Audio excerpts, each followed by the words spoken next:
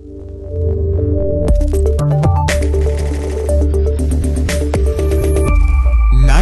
of the Living Geeks.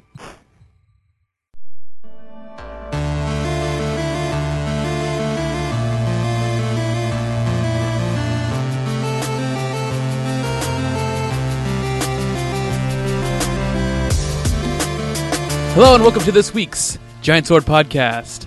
I'm your host, Nick Lind, and with me to my side are my noble and Harriar, Taylor Hoyt. Still haven't beaten Cold Steel yet. Yeah, I know, I hate you for it. And Connor White. How's it going? I'm not by your side. I am over the interwebs, but I'm happy to join you in spirits. There you go. Just like what in Harriar are, spirits. Exactly. Whoa, dude. That's like some total next level kind of stuff right there. We're getting real deep here. I'm sorry. Didn't mean to. Anywho, I'm sorry that we were late, or 2 weeks late. Lots of schedules didn't match up, and I went on vacation. So we're back.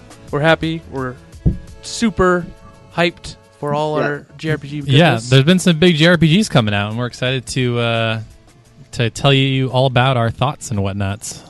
Yeah, I was laughing because Nick had mentioned before we started that he's like, "Oh, this might be a short episode today," and I looked at the topic list and was like, "Are you kidding me?" Yeah, I think this is going to be a pretty long one. So yeah. Anyways, take it away. Well, you guys, we haven't talked JRPGs for a while, so I want to get what you guys been doing for a while. What have you been playing? What's been interested you? Go ahead, Taylor. Yeah. So as far as JRPGs go, I picked up the Dragon Quest VII remake for 3DS, and I haven't put a lot of time into it. Frankly, I was just messing around with it here and there, but it's a really nice looking game. Like if you look at all the games on 3DS, I would say it's one of the better looking games. What system was that originally for? Was that PS2? It was PS1. Oh, okay. It's called Dragon Warrior 7. Yeah, right? it was called. That was the last Dragon Warrior before they finally were able to change it to Dragon Quest.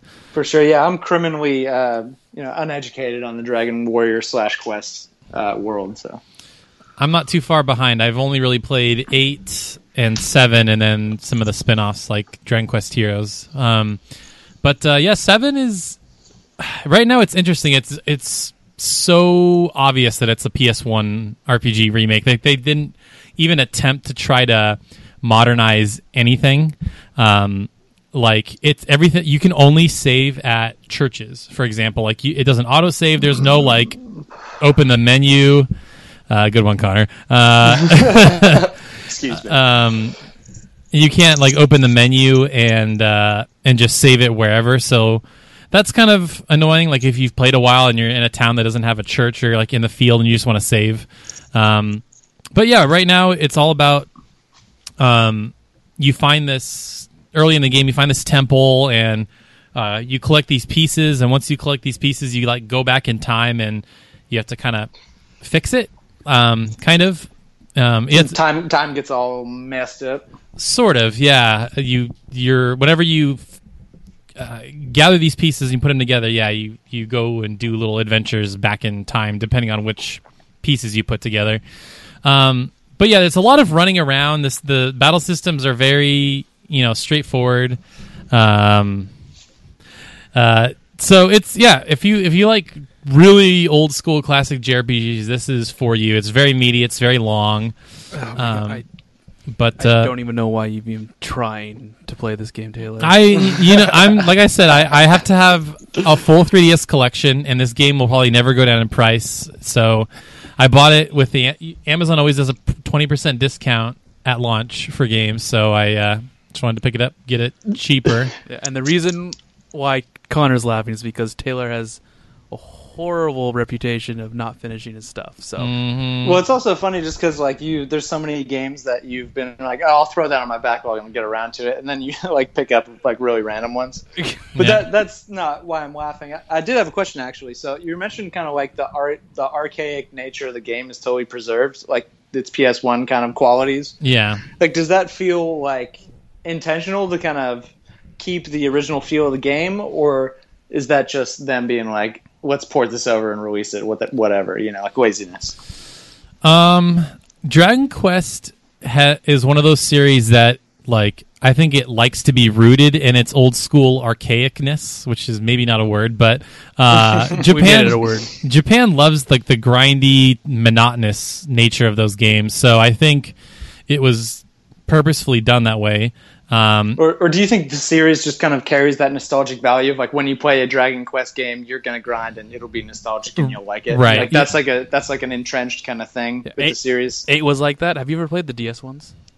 Mm-mm. No, I have not. no. I think that they're the same, Right? and I have a feeling Dragon Quest 11, the new one, Yeah, is gonna be the same as well. probably. Is it like one of those things where like if a brand new new title came out and it had as much grinding as Dragon Quest, like it would be poo-pooed, and then but like when it comes out as a Dragon Quest game, everyone knows to expect it, so it's like fine and nobody minds. I think so, yeah. Because that's kind of what that series is known for. Yeah, I think it's fine. Each game has a different spin or tries to do new things. Like the Dragon Quest 9 on DS, which I think is the best-selling one. It's a lot of multiplayer. You create your own characters and stuff like that. I believe 8 was the first one with voice acting and like quote unquote like open world and whatever. It also starred Gohan. Yeah, the main character looks exactly like Gohan, pretty much, because it's in the art style of Dragon Ball Z, which I love. I like that art style. That guy's name always slips out of my head. Akira Toriyama? Is that the right guy? Yep. Yeah. Yep. Okay, pardon me.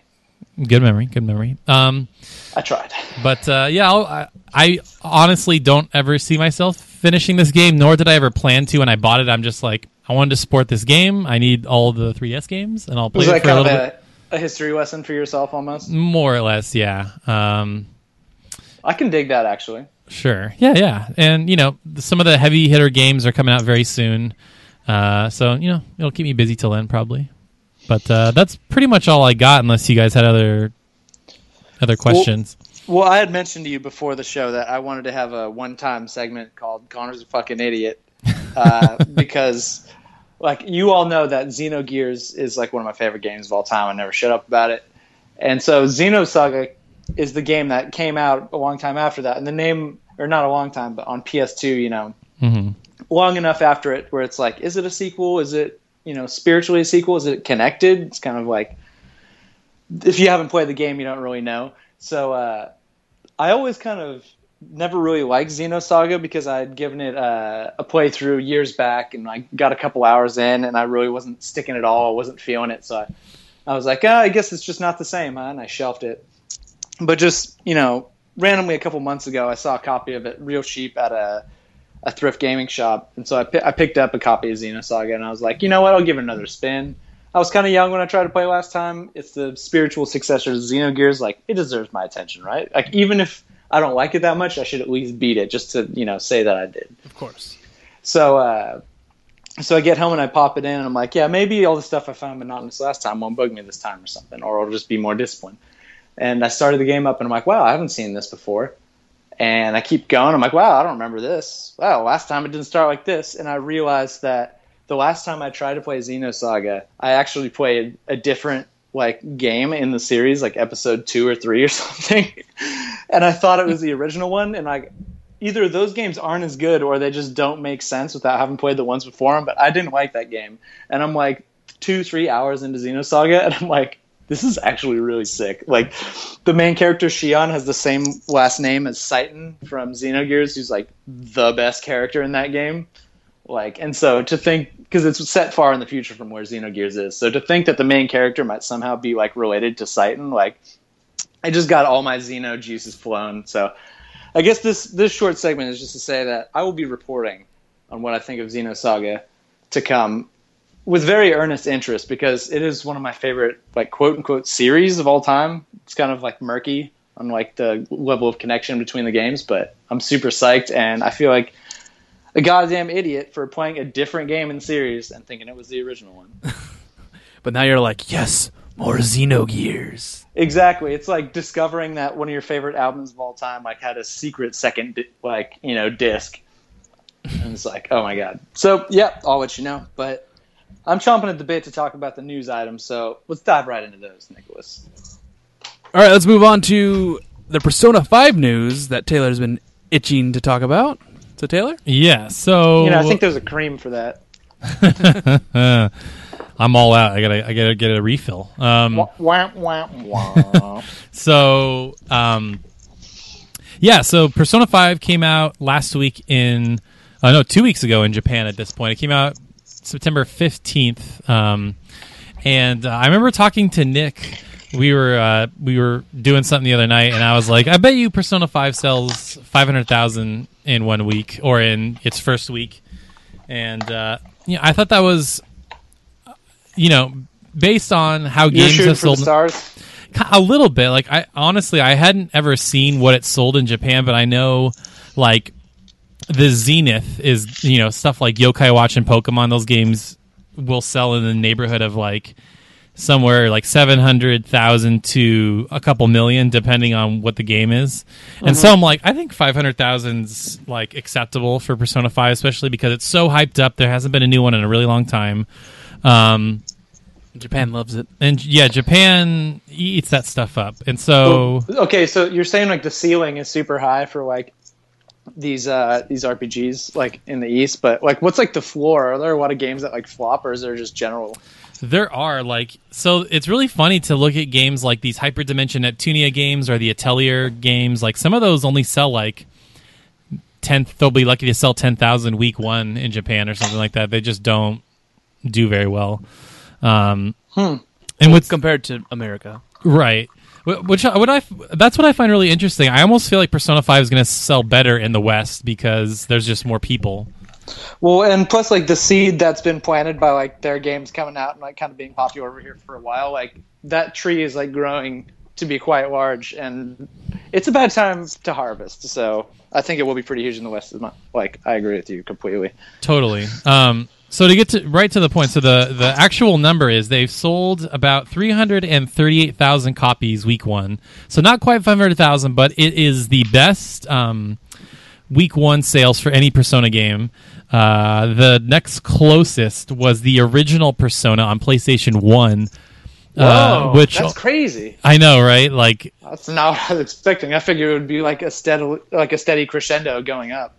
Yeah, so I have some interesting stats that are some interesting points that I was reading some things on NeoGAF that I'll get to in a minute. But Persona, the original, sold 201,000 in week one, and I believe that is the best-selling Persona game to date, which is crazy. You'd think it'd be 4 or one of the remakes, but apparently a couple... Well, this is all like opening sales, right? No, all time, the original Persona is the best-selling Persona game of all time. Seriously? Yeah, I didn't. Wow. I had no idea. But I went to a lot of like fan sites, and NeoGAF had this like really like deep list of information and stuff like that. So I believe the original Persona, it peaked at around 391,000 sales or something like that. So Persona 5 Good Lord. Persona 5 is going to beat it next week. Like it will. It's only 60,000 copies away from becoming the best-selling Persona game, and that's after a week. Yeah, isn't that crazy? Only after like a week, which is nuts. Yeah, that's nuts, man. And by the time this podcast comes out, the new Japan has this really great tracker thing called Media Create, and they actually track it week to week, very exact numbers. So by the time this podcast comes out, we'll probably have the new sales information, and it will probably have been, now it's the best-selling Persona game or whatever. But I do kind of want to dig into like why the original Persona sold so well. And somebody brought up a good point that Persona 1 came out in the what I would like to call the golden age of JRPGs, where like every week like an amazing gem of a game was coming out, and I feel like any company could just put out an RPG and JRPG, and if it was of some decent quality, people were just going to eat it up. And so I think that was what their theory was, that it just came out at the right time, and it was unique from Final Fantasy and Tales and whatever. It was like kind of. It was still when turn-based strategy was the standard for RPGs. Right. Yeah. But turn-based strategy had been around for a while, so it had gotten to a point where the system had gotten really refined, and like it was at a point where like so many new companies and new developers could create really cool new battle systems building on like all the innovations that games before them had made. So it's kind of like not that near the end of the life of turn-based RPGs, but it was definitely like approaching the high watermark for like when their battle systems were the most creative. Yeah, absolutely. And we never got so there were 2 Persona 2s in Japan. We only got one of them, and eventually we got the sequel on PSP. But it like peaked at Persona 1, and then I think the next one they didn't sell bad, but it just never got there. And it slowly over time, like the sales rose, and I think Persona. Do you think the massive hype of the first one kind of like the second one couldn't possibly live up to it, like a la Final Fantasy 7 to 8? I just think people didn't know what it was, and they're like, "Oh, it's a JRPG. I'm going to buy that," and because it was a new series, so they wanted to give it a shot. I got you. I get what you're saying. And they knew what it was, and like, okay, this wasn't exactly what I was hoping for. Not that it's bad, but we'll give it a shot. And then, Persona sort of reinvented itself on PS2. It had a new series director, and they added social links and all that. I mean, Persona, anything from Persona 3 on might as well be a different series, because Persona 1 and 2 are like completely different. Yeah, they're like almost unrecognizable outside of you use demons to fight with and you're in high school. Is it like, in what ways do you think? Is it more like dark or like macabre? Because I remember like reading the reviews back in the day, like in a PSM or whatever, back when in their heyday. I remember thinking that game looks kind of creepy, because like I'm a younger kid at that point too, but like that was my only real takeaway really from seeing like pictures from the game and hearing about the concept of it. Yeah, I want to say, I mean, I haven't played those, so I don't know exactly, but I mean the subtitles were Persona 2 Eternal Punishment and Persona 2 Innocent Sin, so like I think just straight from the titles it's probably got a lot of heaven and hell going on there. Right, exactly. But yeah, I mean, I think obviously Persona 5 will go on to become the best-selling game in the series in Japan. And what I find really fascinating is that they're finally getting away from the PS3. The split for sales were PS4 had 265,000 copies sold, and on PS3 it was only 73,000. So I think Japan is finally coming around to the fact that PS4 is the way to go. Just had a price drop, and the Slim just came out. So also the sales for PS4 were like insane. Do you think that coincided with this, or was that just like a happy coincidence? No, I think this was. I think gamers were waiting to buy a PS4. It just happened to be the same week that Persona 5 came out, I guess. And me and Nick watched the Tokyo Games Show stream, and there was a Persona 5 bundle. So I bet you there were a lot of bundles sold that came with Persona 5 and stuff like that. So for sure, a lot of guys who are on the fence and then when they see the bundle, they go, heck it, I'll take the plunge. Yep. Totally. And just one last point on this. So one thing I've come to discover is that Japan is unusually harsh on Amazon reviews for whatever reason. So when they buy a video game and they go and rate it, they usually rate it like extra harshly. But I went on to check the Persona 5 reviews just for the heck of it. I'm like, okay, obviously it's the top selling game on Amazon, but it's also really highly rated, which is unusual. So I think it's like getting a good Rotten Tomatoes score. Yeah, basically. So I think, I haven't read specific spoilers, but from every person I know that I follow on Twitter that's imported the game, they said they're loving it. It's amazing. The reviews are good. The user reviews in Japan are going well. It's selling well. So I think it just bodes well for the series. I'm really hoping that it turns the corner, and I'm trying to call it the. I'm hoping Persona 5 is that series Final Fantasy 7 moment where it really breaks into the mainstream and people care about it. But yeah, it's like, yo, bitch, like we are officially here. Like we've been here for a while, like sharpening our weapons and perfecting our game, but now we are officially here. Exactly. Time to pay attention. And that might just be wishful thinking on my part, since Persona 4 is my favorite game and I want 5 to be awesome, but you never know. I'm just going to be amazed if you finish it. And Nick, shut up, Nick keeps thinking I'm not going to finish it, but dude, how could that possibly be, Nick? You know that, like when it's in Taylor's like canon of favorite games, that he always, not only does he beat them, he beats them in a very studious and expedient fashion. I have no idea because I He's gonna buy it. He's gonna play it, and then he's gonna be like, "Oh my god, Horizon Zero Dawn's out. I gotta play that now." And then he's gonna forget about Persona 5. Persona 5 is 100 times more of a Taylor game than Horizon Zero Dawn is. Trails of Cold Steel is a Taylor game, and he's not playing that. I don't know if it is. I don't. Nick, I think you just want Trails of Cold Steel to be everyone's game, but I'll tell you right now, it is not, sir. Speaking of, I wish I was there in the room with you so I could just look you right in the goddamn eye. just glare him down. Well, speaking of Trails of Cold Steel, the second one came out recently, and Nick's been playing it, and he's been teasing that he's going to be vague, but I'm hoping Nick can share some type of opinion or thoughts on the game. Knowing Nick, he's going to be like, "It's good." It's good. I can't really. Wow, I can't really talk about story things or anything. I can't talk about. I can't talk just about certain mechanics because it'll give it away. No, Nick, actually, you won't talk about certain mechanics. Yeah, I won't because it's a huge spoiler for everyone. Yeah, I know that's good. So I can't do that. I'm proud of you. Trails of Cold Steel 2. I've put 78 hours into it. Jeez. I am on the final boss. I'm pretty sure right now. My Vita is on standby mode, and I'm on the battle right now. So to be clear, it's not an 80-hour game, is it? You've just done a bunch of extra shit? It's an 80-hour game. Ooh, I got Sailor's Mouth today. Well, it's literally an 80-hour game? Yes. Okay, well, okay. There's a lot of stuff to do in that game. Do they pay me money at the end? It gives you a good experience.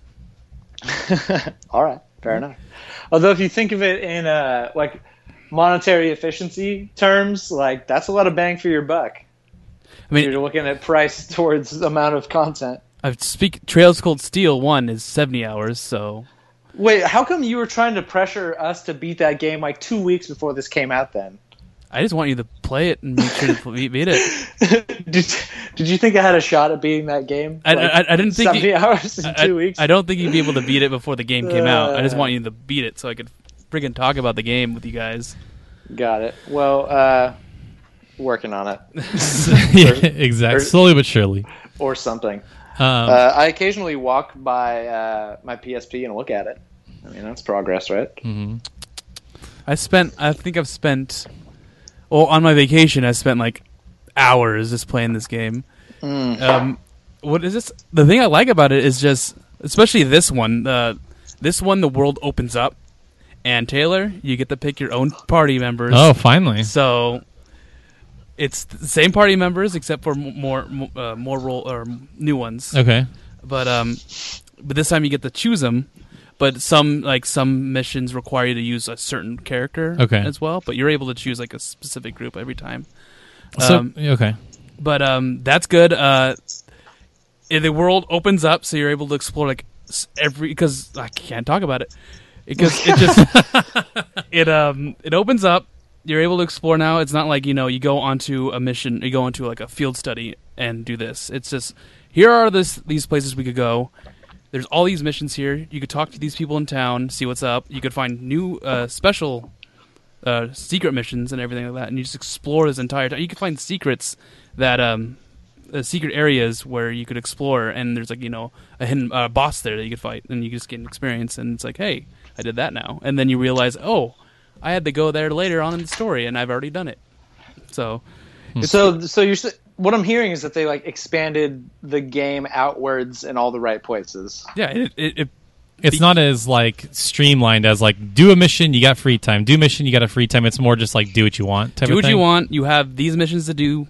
There's these required missions, and sometimes there's we have to go on this mission, and then it's once you do this mission, all the other missions and all the secret stuff that you could do, or just you can't do them anymore. So you want to do those first, or you can just continue. Okay. Is the game visually identical? It's to its predecessor, or is it? Yes, it is unrecognizably different. It's the same. It's literally the sequel. It's been the animations are way better. I know. So just the FMVs are upgraded. No, the animations for your attacking and everything like that. Oh, nice. So I know how some animations in the first one are stiff. These ones are way more animated, And they definitely kind of looked like skeletons in the last one, just like kind of in the way that they move. Yeah, the first thing I noticed when I started this game was like, ooh, Reen moves a lot different now. It's not this very rigid run. Yeah, it now looks he's clearly a cycle. Okay. Yeah. So I noticed a lot more polish in that area. The story is really good. It continues out right after 1. Right in the feels? Right in the feels, yeah. Are you expecting a magnificent finish? Because that's like the moment of truth, man. I know you're a big ending guy. Okay, so how you could choose your bonding. You have bond points, and you get to choose who you get to know, right? And I chose a specific path to do. I can't tell you what it is. But are we talking about WMDs or something, man? And keeping all this top secret information? No, it's a story. It's story stuff that I can't give away. But I wanted this to happen in the first game as a joke. I'm like, man, this better happen. It'll be amazing because they make it seem like it's possible. Mm-hmm. And at the end of it, like in 2, it happens, and I'm like, yes, that's funny. I was like, thank you, Falcom. You glorious bastards. They hung you over the ledge and then finally gave you what you were waiting for. I was just like, I didn't even expect it. I'm like, no, there's no way this could happen. There's no. It's like that's just weird. But they threw hints at you the entire time. All of a sudden, Shazam! It's like bam, and you're like, yes, it happened. Got you right there, Fred. Shout out Bill Burr. But yeah, it's like. So you choose you choose your party members, and the story changes, or you get different aspects from different characters' viewpoints because that character might not be there if you're doing that story mission. It could be someone completely different, and they have something completely different to say, or that's always so good. Yeah, then you things. The cooler things is if you pick the right characters, the person that your antagonist is directly related to them, they have a beef. Oh, so that's now the story is even bigger. Their banter is even stronger. It's you could tell do those affect the ultimate outcome of the story, or are they just fun little extras? They're just you get to learn more about the character pretty much. Okay, sweet. But the choices you make do matter in or the choices you make in the first one carry over to the second one. No way. So wow. if you chose a certain thing, you'll notice the scene is different because it's focused on that choice. So a lot of those that happens right at the beginning of the game, and you're just like, ha, cool. Nice. I wish I could talk to you about the other stuff, but it's just all right. We get it. You gotta play the damn game. I just get to the end of the first one. Dude, do you realize what kind of ask that is? I know. I'm not saying I won't do it. Just to get to the end of the first one, you'll see the ending, and you'll be like, "Holy crap!" All right. Well, if I don't say "Holy crap," I'm coming for you. All right. No, you're gonna say "Holy crap," and then you have to imagine what it felt like to know that you had to wait a year for the sequel. All right. Well, but if it doesn't live up to what you're trying to set it up to be right now, I'm coming to your house with flyers and blowtorches. Oh, they enhanced the materia system, the quartz system, which is like a materia system. Uh-huh. Yeah, and they added new battle systems. There's this thing called the overdrive where you're able to with your linked character, your characters that are linked, you're able to go three turns in a row. Oh wow! And spells automatically cast, and each time you attack, you automatically get a critical. So you're able to do a link attack or whatever. So you just string together these massive death combos. Yes, it takes a while for you to fill up that meter, but it's so useful in a pinch. But the way you could customize your characters to play a certain way, and you could make them so two characters combo each other perfectly. And I comboed my special team so well that every battle I was able to kill main secret bosses, boss chests. Oh jeez. In one kill. And one awesome combo, and it's always just so sick to watch. You could skip the animations to make the battles go by faster, and I watch them every single time because they're just so cool. And I love doing that so much. I think I broke the game. Nothing like a great combo. With my combo. Nothing could touch me. It was great. Nick destroyed the game. Well, if you need any tips, email us at AskGiantSword Podcast, whatever it is. Just kidding. Yeah, But I guess not really. He'll probably give you tips if you email him. definitely give you tips. Oh, Sweet. it's just Trails of Cold Steel 2.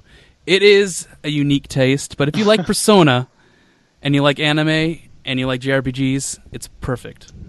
Okay. Nick, I would like to think. Sorry, to go back a little bit. I would like to think that you could have a separate email address attached to the podcast, just where people ask you for tips on JRPGs, and you just have a bot, like answer for you, and all of them just say it. Just anytime someone emails, it just says learn to play. You goddamn casual. LTP. But Taylor, I know where you're at in the game, and it's right where the story starts up. Like, you don't even know what the main enemy is yet. Oh, snap. Okay. Yeah, well, I'll have to maybe get around to that. You hear that, Taylor? Your life's never going to be the same once you get to that part. Snap. I told you. Wait for it. You need to you play it like right when you're about to go to bed. Instead of watching some YouTube, watching some Netflix, you play the game for about an hour and set. There you go. You know a funny thing about that, Nick? What? Is that this is America. Yeah. And I can do whatever the hell I want. Guys, job I'm talk. just kidding. I'm gonna play the game. Job talk right now. If you guys don't finish this RPG, you're fired. Oh, snap. All right. Oh, my God. So, I'm petrified. If you guys have any questions, go ahead and ask me. yeah.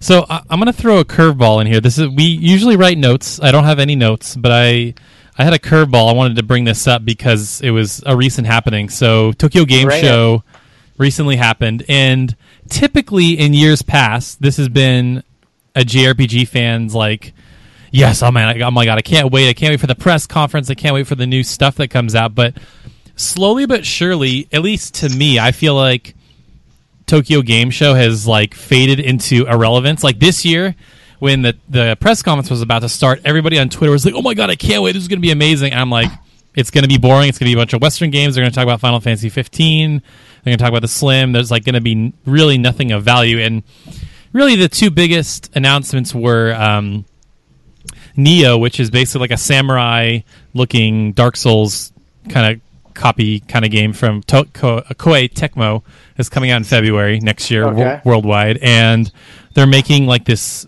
Musou All-Star game. So like Dynasty Warriors, it's like one character from every... So there's like the Ninja Gaiden ninja, one of the Atelier Alchemist girls. There's somebody from Dead or Alive, and it's all in this one Super Musou mix-up game. And you're also specifically talking about the PlayStation event of TGS. Sure. So that was the PlayStation conference. But just in general, I really found no interesting news, no new game announcements that really shocked me. It was just kind of like, hey, Japan, here's what's happening. We're not going to announce any cool new Japanese games. At least that's what I had come to expect in the years past, but now I'm just like, it's irrelevant, which is sad because I really used to look forward to that. I don't think there's been Wait. Sorry, go ahead. I don't think there's been a relevant TGS since like when Tales of Destiny Director's Cut was coming out for the PS2. Like I didn't even know that came out. I wouldn't go that far, but I would say it's been at least 5 years since it really mattered. I just remember when watching Tokyo Game Show footage of the Tales of Destiny PS2 remake. That's what I was saying.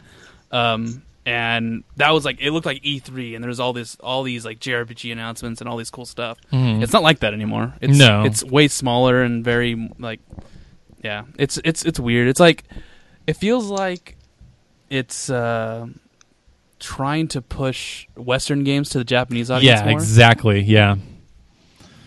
Interesting. But this is an LHG topic, Taylor. No, but I'm just I think it's not, because he's kind of ringing the death knell for what used to be such a prominent thing for JRPGs, where it is not any longer. So it bears mentioning. Well, then the thing that's kind of unfortunate is that Nintendo has kind of done this thing where they just don't go to shows anymore. Like they don't go to E3, or they go to E3, but they don't have a traditional press conference. They don't go to Gamescom really, or maybe they do. I don't know. They don't have a big presence if they do. They don't go. You would have noticed them if they did. Yeah. They just kind of do their own thing, and I don't really remember anything massive coming out of TGS for the 3DS. or obviously the NX is around the corner. They didn't. Is it around the corner? I don't know. Supposedly, I mean, it's supposed to come out in March. But anyway, I just wanted to like kind of touch on that real quick. How it's kind of sad. Like I remember last year they didn't show any of the stuff that we wanted to see, like Ni no Kuni 2 and the Final Fantasy 7 remake and Dragon Quest 11. Yeah, I thought there's a lot of JRPGs out there. They just didn't show anything. And those are all huge titles that are looming in the distance that are like you would imagine would be really easy to at least scare up a little bit of teaser footage just to make people go crazy. It's like it seems kind of obvious that would be the right move, but what could be stopping that from happening? Is it just like you said, like the Western game powers, who I imagine just by the economy of the U.S. versus like Japan's like is more powerful just because it's larger. The money, the money. I don't want to talk too much about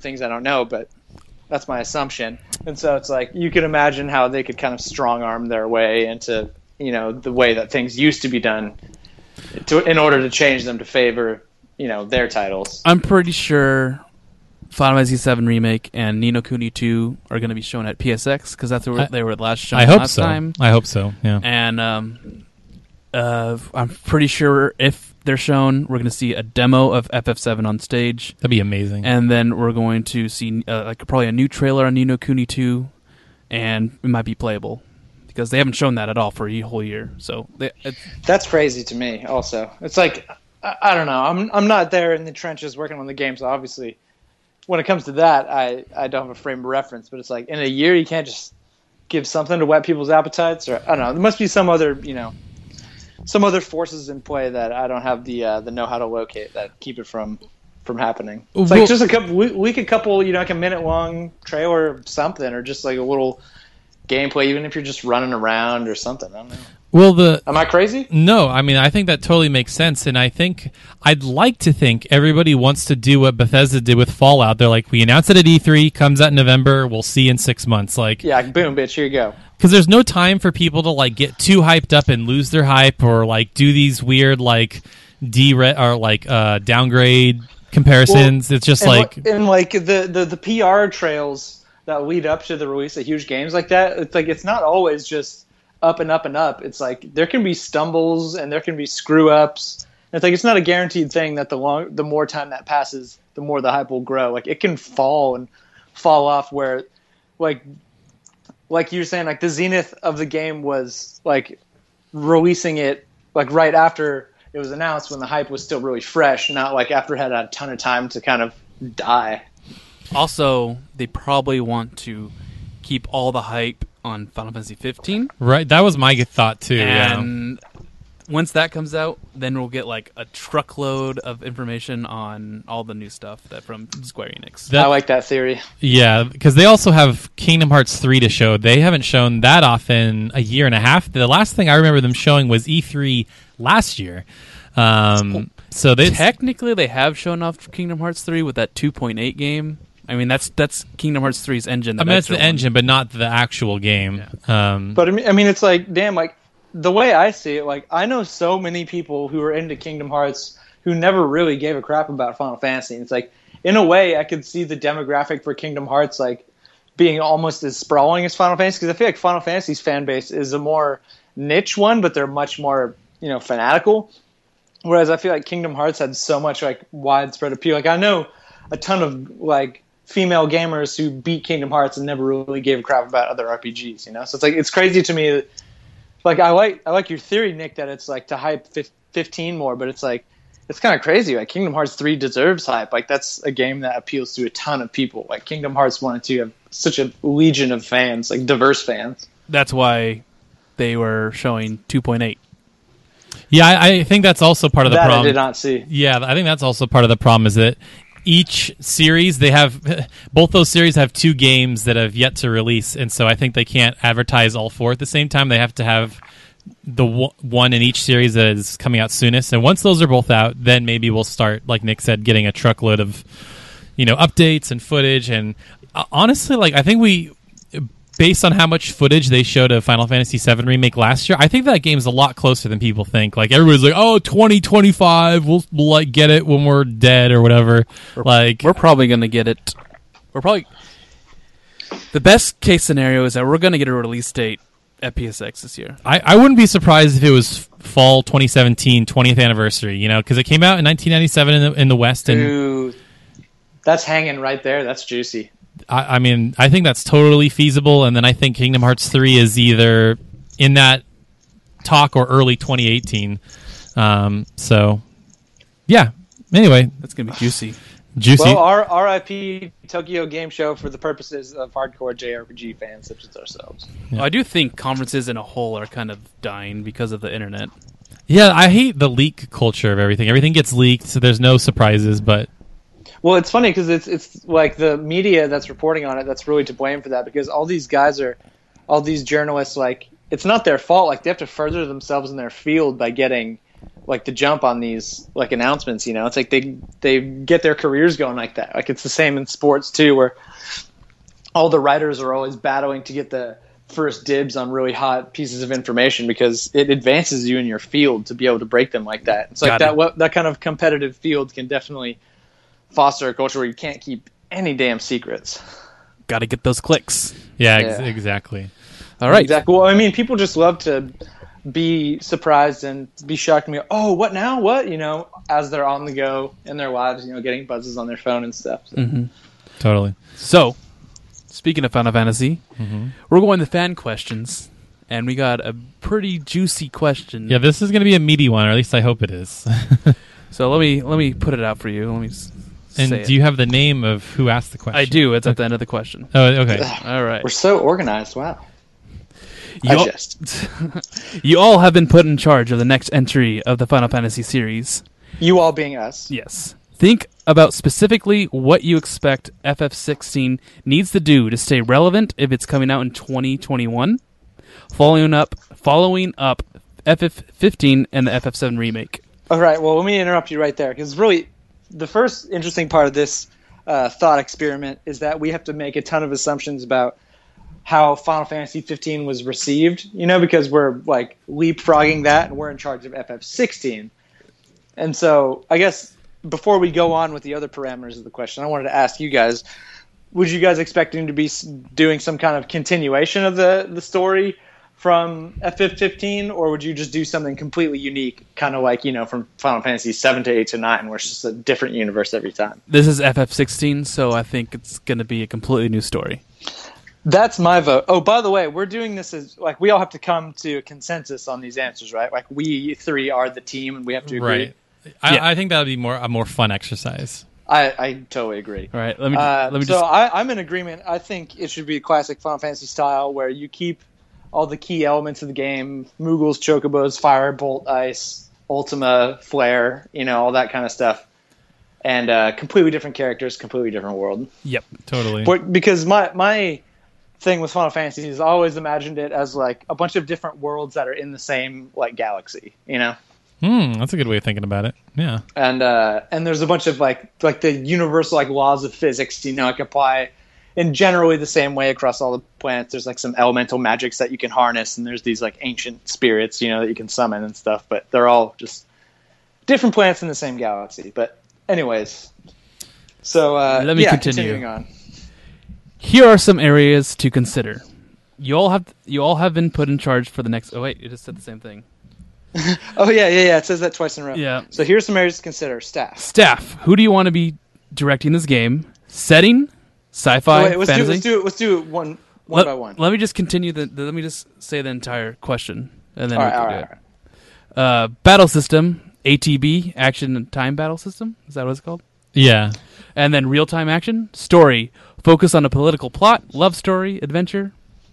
5. Classic elements. Will you be putting a big focus on Moogles, Chocobos, crystals, or set them aside? Try to make something that you expect Square Enix will agree on, and not just our own dream game. That would be hard. Also, I want to say that he's been loving the show and would like to encourage us to be play more games like Back to the Box. Thanks. I am totally game. We just got to find. Seems like we made some missteps in picking the last couple games for the Back of the Box challenge, but I am completely on board with continuing that. Yeah. Totally. We need more games, and thanks for the love, dude. Thanks for the love, big time, and appreciate the thoughtful, deep question. Mm-hmm. That's from Ian at Alexander Arts. Whoop. Okay, so number one, staff. Who do we want directing the game? You know what's really funny is I think between the three of us, we don't really know a lot of the actual staff members at Square. Haranabu Sakaguchi. Sakaguchi. Bring back Sakaguchi. So that would be interesting because he's no longer. I think after the movie The Spirits Within, I don't know if he left or he got let go. I don't know what it is, but he went off and started Mistwalker and did, Blue Dragon, Lost Odyssey, Last Story, things like that. Well, couldn't give a crap about those, but all I know is his body of work with Square when I was a young man. Exactly. I think that would almost be a good marketing thing. You know what I mean? Like, hey, the father of Final Fantasy is back to direct the next entry in the series. Like that, I actually would kind of be down for that idea because the only other two directors that I know, well, I guess three. There's three directors, right? So we've got Tetsuya Nomura, who's on the Final Fantasy VII Remake and Kingdom Hearts 3. So forget him. He needs a break. Yeah, we got some new blood in here. We're trying to be creative. Let's do... Or how about this? Let's just name me the director. How about that? You guys in? Let's do... Nobody? Hiroyuki Ito. Oh, he directed Tactics, right? He directed Tactics, 9, 12, and 6. Okay, yep, that's our guy. Yeah, so for sure. Him. What's his full name? Hiroyuki Ito. Hiroyuki Ito. All right. I'm pretty sure I'm butchering that, but that's what. All right. Well, he's our director. Yeah, exactly. I don't know much about Hiroyuki, but or I didn't know much about him, but all I know is that's my boy right there. I mean, to direct. I may have just learned his name, but that's my guy. I mean, 9 and 12 and Tactics. Dang, son. How about we just put him and Haranabu in a cage match and just let Mother Nature decide who's who's the fittest? What do you guys think? We'll make him do it turn-based style. You have to go in turns. That'd be pretty funny. Just take turns kicking each other in the groin, punching each other in the face. I digress. I apologize. All right. So are we going with Hiroyuki? Hiroyuki, I would say, yeah. Because I mean, he's directed a lot of games that are your favorites, our favorites. Yeah. Absolutely. And yeah, the thing about his particular batch of games that he was involved in is that none of those are clunkers. Like there have been kind of clunkers like scattered around in the Final Fantasy canon, but none of those are him, and some of those are, like you said, some of the best that have come out. So that's definitely like the Ivalice theme. It's almost even tempting to kind of revisit that and set it in the world of Ivalice, but that's a thought for another day.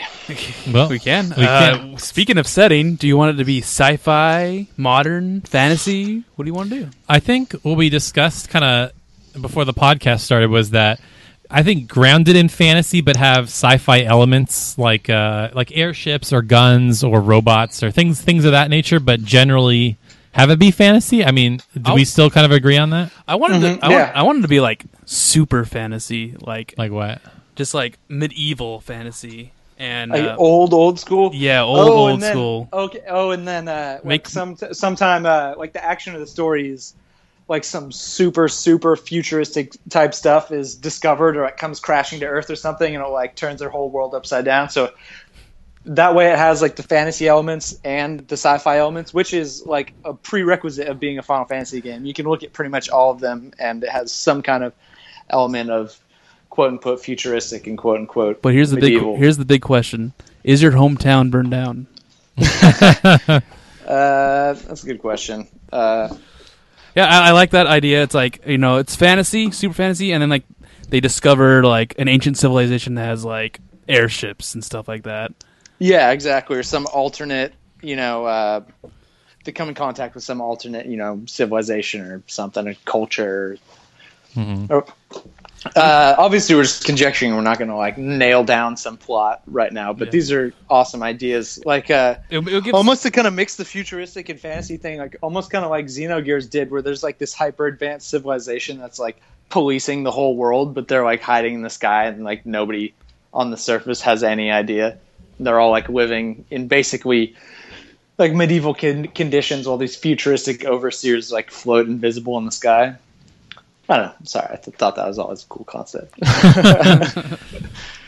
Well, we'll go one by one. Let's talk about the battle system next. So it's either ATV or real time, or we could think of our own. Of course, Nick's going to say, "I want the Tales of Destiny remake battle system."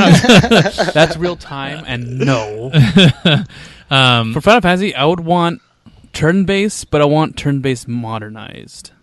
See, I wouldn't want turn-based. I feel like there's multiple ways to modernize a turn-based system. So, do you have any concrete, kind of ideas on how you would do that, Nick? I would like you know how some games the battle system there's no strategy involved at all. You just press a button and you kill them. You keep pressing it and make sure you don't die. I want to have strategy. I want using haste, using shell or protect to be essential. Actually needs to be done. Sure. Or you'll get wrecked.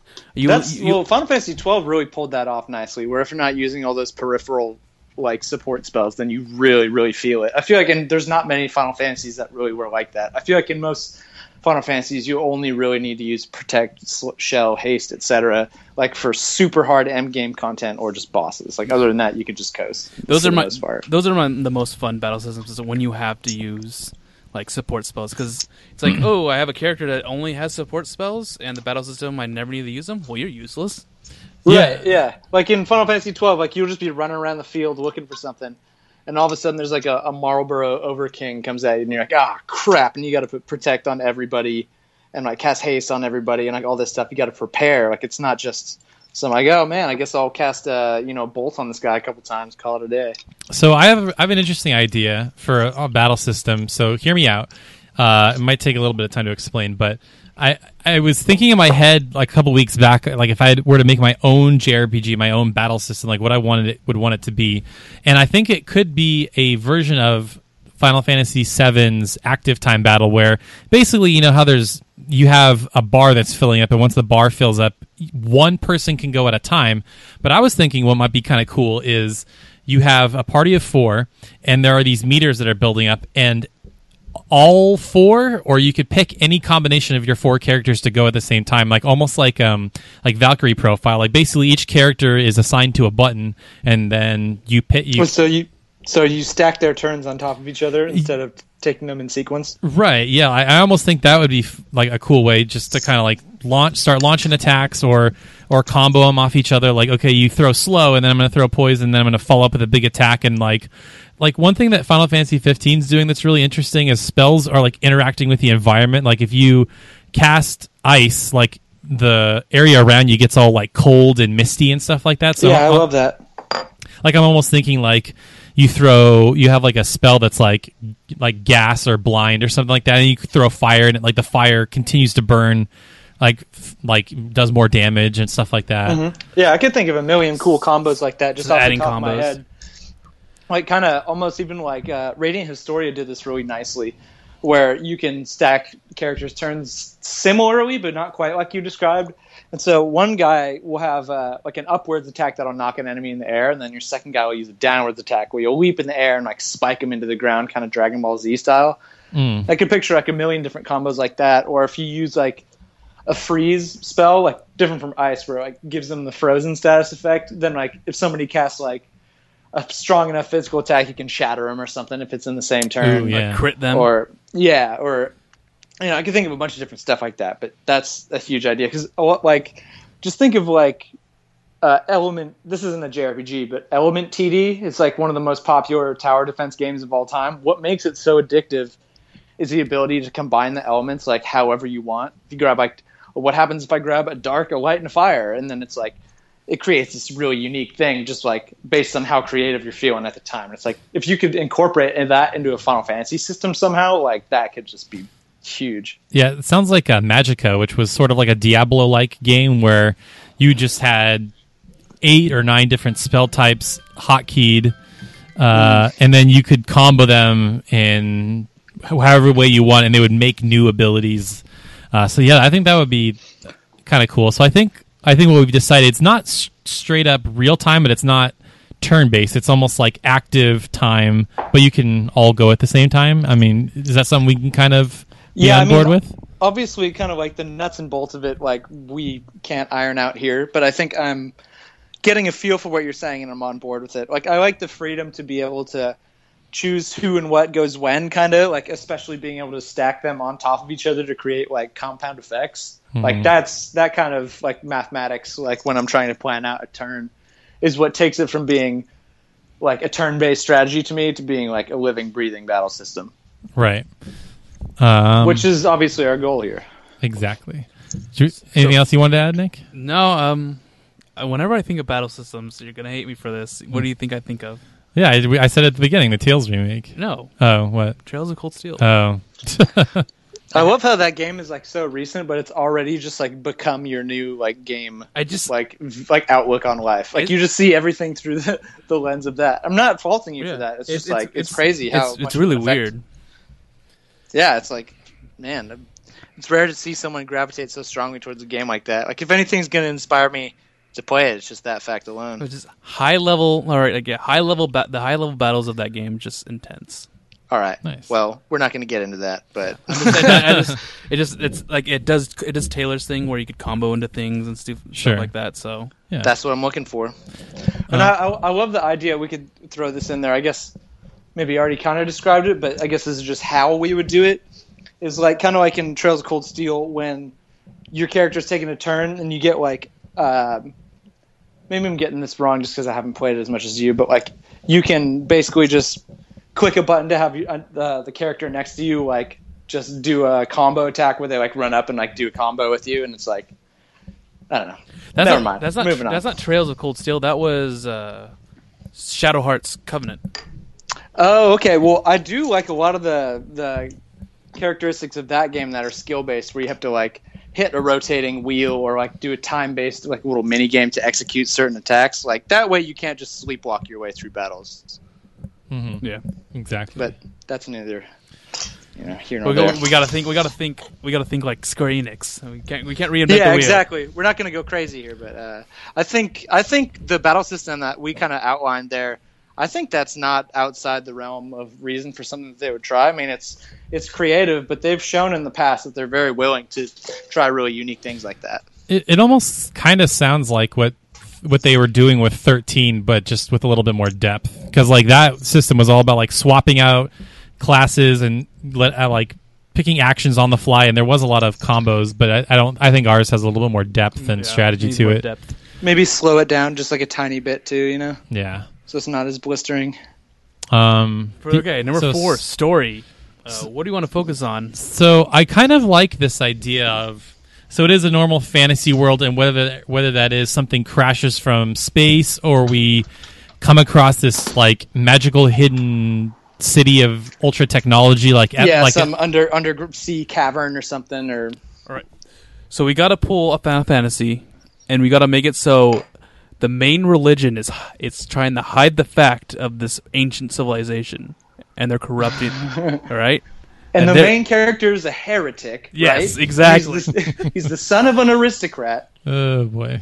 I'm like, wait a minute. You're like, man, this is sounding pretty good. Where are you getting all these sweet-ass ideas? But yeah, I love the idea of a really, like, medieval civilization, like, stumbling upon futuristic elements. And then, obviously, that has, like, disastrous or just, really impactful, like, consequences on their world. Would it have that's where the action of the games comes from. Would it create like a divide between something, or would it be like, or maybe like the old school people have to like band together to defend the homeland? Nerds, that I don't know. That doesn't. But anyways, I think like it's because if we're gonna stick with like a super like fantasy oriented like basis, kind of like we said before, I think like classic, a little bit of romance, kind of like Final Fantasy IX. Like that's just when I think of really old school games like fantasy style, and I think of like Garnet and Zidane. I don't know, like that would be awesome. So this is like totally counter to everything we just said, but I just wanted to bring this up because I'd probably be remiss not to. But there was a demo that came out basically at the beginning of this current generation called Agni's Philosophy, which was more or less a tech like a engine demo for Square to be like, hey, here's what our games are going to look like this gen, and it was kind of this female like sorceress in like a post-apocalyptic type world, and it looked like an action RPG where she could like cast spells on the fly, and the world was really neat. And I'm almost thinking like that would kind of be a cool idea too, to have it be like because Final Fantasy hasn't really dealt with the idea of like post-apocalyptic stuff. It's usually like trying to stop it. So it'd be kind of interesting if like maybe the idea is, that we did already discover this, this advanced civilization, and there was a giant war, and now it's like the remnants of the war, and you're trying to just build the world back up or something like that. And it's classic. It's still medieval.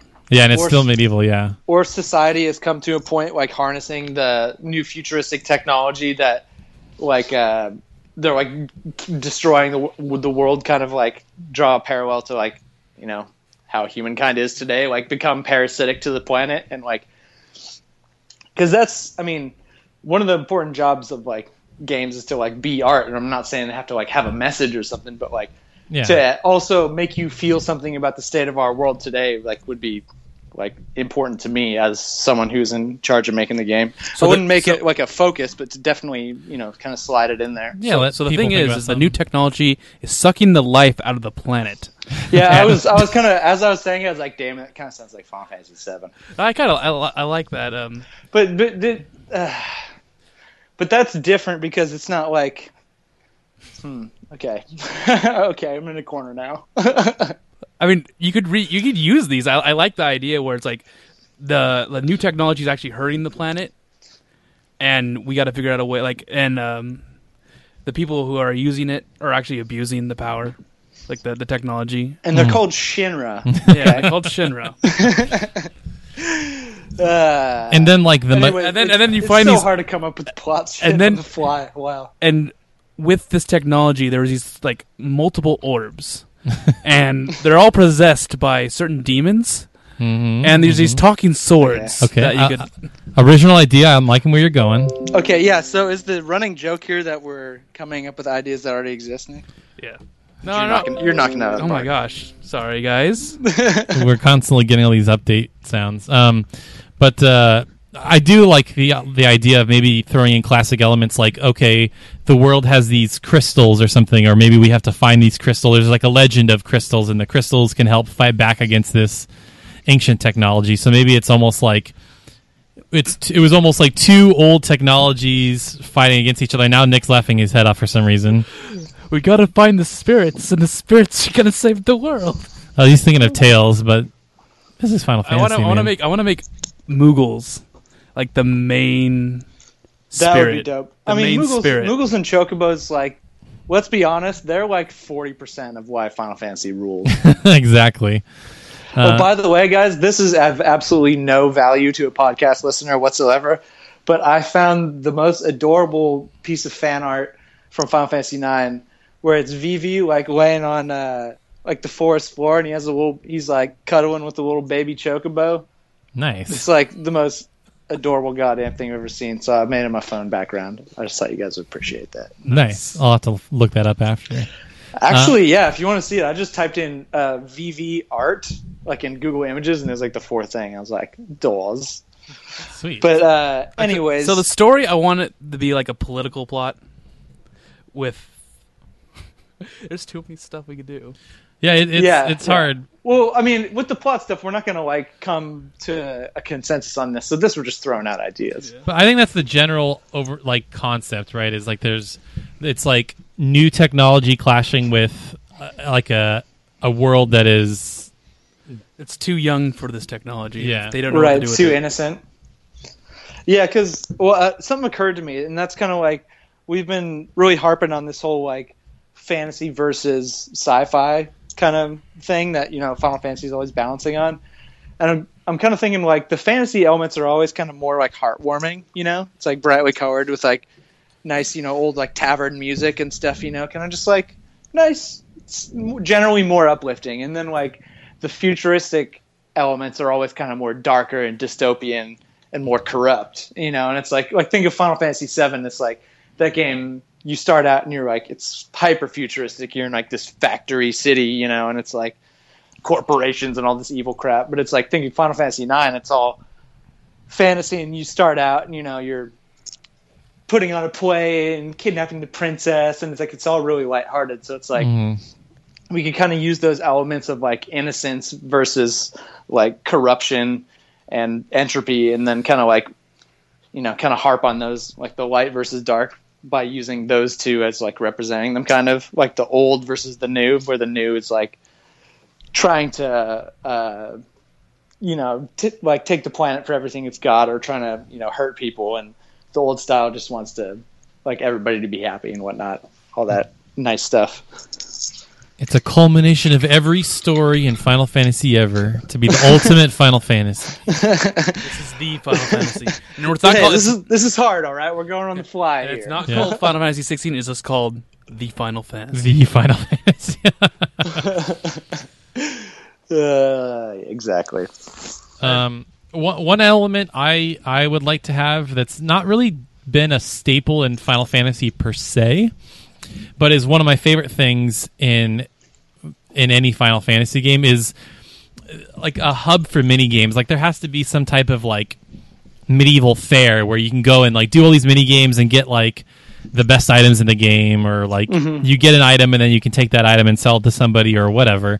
Like it needs mini games. Like exactly. 8, 9 had the card games, 10 had Blitzball, 7 had the Gold Saucer. Like there just needs to be mini games. They have to be engaging too, because there are such thing as like not good mini games where you're like, what, this sucks, I don't want to do this. Yeah, totally. I mean, Final Fantasy has a pretty good track record with mini games being consistently fun, but there have been some clunkers mixed in there. But hey, if we're the directors, then they're gonna kick ass, right? Exactly. So, how you like them apples? Cool. All right, what's next on the list? that's pretty much it. The classic. Well, shoot. So it's gonna be Hiroyuki making a fantasy game, making a fantasy setting with a combo centric battle system that's sort of it's ATB but sort of real time at the same time. Possibly like elementally based. Yeah, I mean, obviously there's going to be like the elementals that exist in every Final Fantasy, but as far as like combining stuff and creating new attacks and stuff. And then the story is a medieval world gets hit with futuristic technology, and it's comes in contact with. We'll put it that way. Comes in contact with, and is messing things up, and you got to fix it somehow. Before the innocence is becomes corrupted by the greed of power. There you go. Boom. And then obviously we'll incorporate the classic elements like Moogles and Chocobos and Cactuars as we see fit. Oh, and just to be clear, that's the overarching theme, but you best believe if I'm directing this game, we're going to be getting much more introspective than that. We're going to be getting metaphysical on that ass. So you better be getting ready to think about philosophy and existence and all that cool stuff. Exactly. Why do I exist? Cool.